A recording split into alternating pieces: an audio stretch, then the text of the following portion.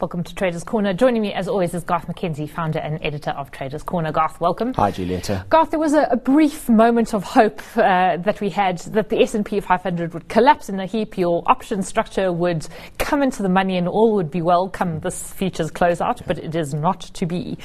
That's correct. We didn't even need it to collapse in a heap. We just needed it to move lower by 1 or 2% when we were speaking last week or 2 weeks ago.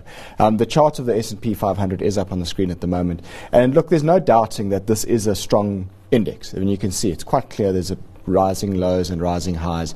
It's been in a very solid upward trend since Donald Trump won the US election, actually, in November last year. There hasn't been more than a 3% pullback in the index that entire time, which is unprecedented. So it's a very strong market, very, very shallow pullbacks. I have continued to put in these occasional put spread structures looking for a bit of a retracement. And I mean, I'm not even looking for a big retracement. I was looking, when we did this one, the strike level here is 2430 on the S&P 500, which when we did it in June looked fairly feasible. Yeah. And it didn't look as if we were asking for a lot for the market to move lower. It would have been about a 5% move lower, which would have put us well into our sweet spot. And ordinarily, in any other normal year, you get that most of the time. You do get a 5 or even a 10% pullback most years. This year has just been very, very different. This market has been incredibly strong. And so, yes, we sit now in a situation where this put spread option structure of ours, which is on the right-hand side of the page, the payoff is illustrated there. This thing expires on Friday this week, on the 15th of September, and by all accounts, it's looking extremely unlikely that we'll make any money out of this unless something catastrophic happens between now and Friday. Technically, the way it's looking at the moment actually looks quite strong. You can see there's an upward sloping channel over there, which is quite clearly evident by those two horizontal parallel lines that I've drawn in there.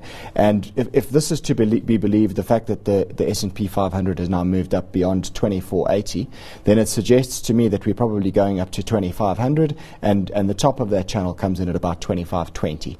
So it looks as if we could quite possibly go there, and then maybe we see a little bit of a reset from that level. So unfortunately, it does look as if we're going to lose our $240 option premium here, which we always knew was one of the possibilities with this trade anyway. Yeah, and at least the loss is quantified, as you say. Yeah. Garth, what about the local market? Because that's been quite interesting, especially in the last couple of days, because you'd taken sort of a short position, and that actually has worked out for you. So maybe yes, talk us through what's been happening. That's right. We'll take a look at the short position on the All-Me future where we made some money after this. We're just quickly going to look at the daily chart of the top 40 future here. And what's evident here is that this 48,600 level on the top 40 futures held quite comfortably last week, and we've seen the market moving up off that level since then, and has now begun to break out above this shorter term downtrend over there that you can see I'm pointing out at the moment. Now, we're bumping up against 50,000 on the top 40 future today, which is obviously a very big round figure. And that round figure has been sticky on a number of occasions over the last month or so. It'll be interesting to see what happens at 50,000 again this time. If the market were to reverse down quite convincingly off 50,000, then it's possible we could start to see the formation of the right shoulder of a head and shoulders pattern there. But it's far too early to speculate on that right now, and we'll see how it goes. But here again, we also have one of these put spread option structures on, and this one was entered quite some time back, and we were looking at that point for a move below 48,000 and into this area around 46,000.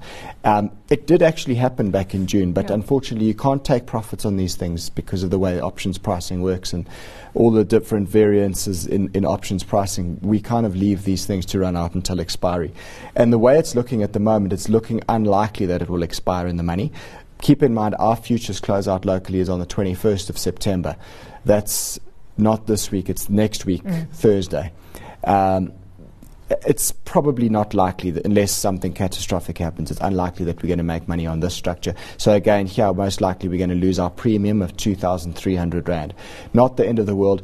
And do keep in mind, we've entered another structure for the December quarter, which we spoke about on last week's show, and I'll continue to update that week after week as once this one has expired. But that one works for us below 49,500 into the fourth quarter of the year. Okay, so that's the option structure, but then you have traded in and around it, and so maybe talking us to the trade, the position that you took when it was 2-3 weeks ago? Yes, it was about 2 weeks ago. We did a trade on the All Me. So this is now a chart of the top 40 hourly futures now. So remember that one we looked at previously now was a daily chart. Here, every candlestick pattern here represents 1 hour worth of trading activity. And what we identified back then was that there was this head and shoulders top pattern which gapped through the neckline, which was a valid break, and that caused me to want to go short on this market for a pullback. And at that stage, I suggested that there was a likelihood that we could go down and fill this gap in the chart, which is at about 49,000. It has finally got there. So, we went short 3 All Me futures at a price of 49,725. Stop loss was 50,100. Now, that stop loss was briefly flirted with, but we didn't stop it out. And then the target was 49,000. Now, you can see over the past week or so, it got to that 49,000 target level. It closed the gap that I was looking for there, and we've taken profits on this trade. So in the end, we make 2,160 Rand when we include all costs here. So not a bad little trade all in all. And fortunately, this trade closed out just in time before the market started to take off again. Yeah, because, indeed. So quick off the mark there. Yeah. And it'll be interesting to see, I guess, what the market does for the last quarter of the year. It certainly will. We're obviously going into middle of September now, and then October, which seasonally actually is a weak time of the year. I mean, September actually is historically the worst month of the year for the markets. You wouldn't think so, looking at the way they're performing at the moment, but that's it. The markets don't always conform exactly to history, and it doesn't appear that that's the case this year, not for now anyway. Okay, Garth, so that leads us up to this week's trade, which is a position in PSG Group. Yes, that's right. So PSG Group, obviously a big investment holding company. It holds big stakes in the likes of Capitec, Zeda, Curro, PSG Consult, and a variety of other businesses as well. Incredibly successful business founded by Jannie Mouton, and his Boer Buffett status is legendary in South Africa. Now, the holding company PSG Group here has pulled back quite sharply over the last 2 weeks or so, and it's got me interested. If you have a look over the last year or more than the last year, there's an upward trend which is quite clearly evident over there. You can see how that trend line joins all the lows since July of last year, and it's every time it's pulled back to that trend line, it seems to have found support. Also, what's been notable over the past year to date is how the 200-day moving average has also provided support. You can see this is the 200-day moving average, which is that light green line there. Kind of corresponds quite neatly with the upward trend, actually. But each time the stock has pulled back to that 200-day moving average, it does appear that the buyers have come in and they've pushed the price up off the lower levels. Now, it's done that again over the last week. You can see the uptrend and the 200-day moving average both coincided around about 240 Rand over here. And there's quite a strong support area there. And so far, it does appear as if there's been some buying evident at that level. I think part of the reason why we've seen this share price coming under pressure over the last 2 weeks has got a lot to do with the fact that Curro's share price has come under pressure, and also Zeda and Pioneer Foods, which are intertwined, they've also come under pressure. All the food producer stocks generally have come under a lot of pressure. So I think those two actually have weighed on PSG to quite a large extent. But those are not the biggest assets within the PSG stable. The biggest asset actually is Capitec. And PSG Consult is also not the biggest, but it's big. I think PSG Consult makes up about 13% of the sum of the parts valuation. So my sense is that the weakness that we've seen in the PSG Group holding company share price here is possibly a little bit overdone, and we can look for a potential bounce off the support line here that I'm talking about. And as a consequence of that, that's what we've done this week. I just want to zoom in here on the more recent trading action. This is 3 months worth of trade in PSG Group. Here you can see the 200-day moving average more clearly. That's that green line at the bottom. You can see how at 240 Rand there was a reversal up off that level on Friday last week. So we've decided to go long. I've done this trade today for our portfolio, being Tuesday. Gone long at 242 Rand and 15 cents. Stop loss is 237 Rand, which would mean it needs to take out the low of that reversal from last week. And then I'm looking for a rally back up to the underside of the 50-day moving average there, which is at about 255 Rand. So that's the trade that we've done for this week. So a bit of a reversal, but are you to some extent preempting this? I mean, you seem to have gotten just as the turn may be happening? Well, the reversal already happened, and that candle that we see right there on Friday at the 200-day moving average, there's a name for that. It's called a piercing line in Japanese candlestick terminology. They've got interesting names for these candles. There's lots of other funny ones. But that is a reversal. And that, to me, indicates that buyers have been evident at the 200-day moving average. And whilst that is the case, I'm happy to go long with a stop loss below the lowest point of that reversal. Okay, so talk us through the mechanics of that trade, Garth. All right, so we've gone long at 242 Rand and 15 cents. The stop loss is 237 Rand. Risk per share, therefore, is 5 Rand and 15 cents. I'm risking 1.5% of our capital on this trade. So we've got about 108,000 Rand in our South African account at the moment. So if 1.5% of that translates into 1,620 Rand. So I take our capital risk, 1,620 Rand, divide that by 5 Rand and 15 cents. That's our risk per share.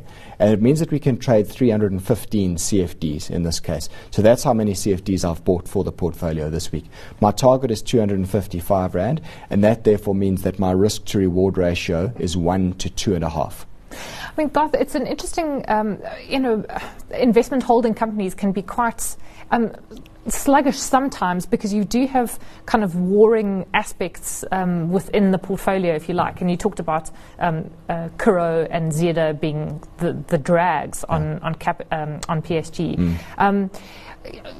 I just sort of wonder what other factors you might be looking for a bit of a bounce higher, other than just technical factors that you've set out here on the chart. Well, often what you look at with an investment holding company is what is the discount to the sum of the parts valuation. That's where you take all the bits and pieces that make up the asset and then add it together and say, right, what's the total valuation of all those constituent assets? And how does that relate to the share price of the holding company? Typically, a holding company does trade at a discount to the sum of the parts, and you'll notice it with all of them, like the likes of a Brait, a Remgro, PSG Group, and others. They all trade at a discount to the sum of the parts. Interestingly, PSG Group over the last year has actually gone, at times it's become a situation where it's traded at a premium to the sum of the parts, which is very unusual for an investment holding company. At the moment, that discount is about 6% relative to the sum of the parts valuation. So it's not outrageously cheap, but if you take it into the consideration of where it's been and into the consideration that at times this PSG Group has actually traded at a premium to its sum of the parts valuation, strangely, it's not it's not terrible, and but mainly what's driving me here is the technical factors that are at play. Okay, so and 1.5% of the portfolio, I guess you've been fairly active, not taking a 2% position, which is the maximum. Yes, not going into the full size position. I guess it's just we've got other trades on at the moment. Not so much in our South African portfolio actually, because we've just got our option structures there. We've got some stuff on the offshore portfolio.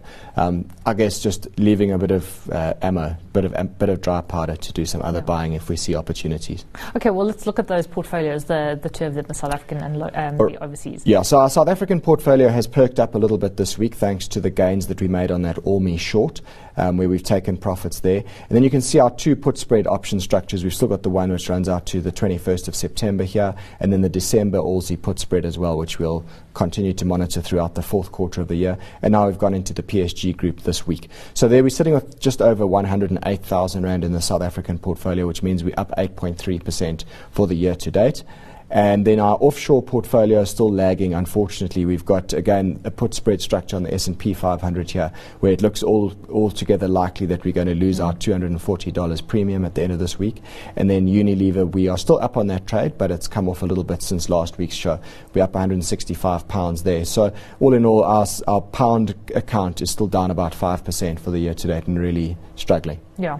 And then just to end off with a reminder that you can get a weekly alert. Yes, you can. If you go to traderscorner.co.za, you can go to the middle of the page and you'll see there's a link there for a free weekly email. Click on that, register your details. It's really quick and simple. It'll take you about 30 seconds. And then we'll send you an email every Tuesday afternoon detailing what comes up on the show each week for that week. Great. Garth, we'll leave it there. Thanks as always for joining us. Garth McKenzie is founder and editor of Traders Corner.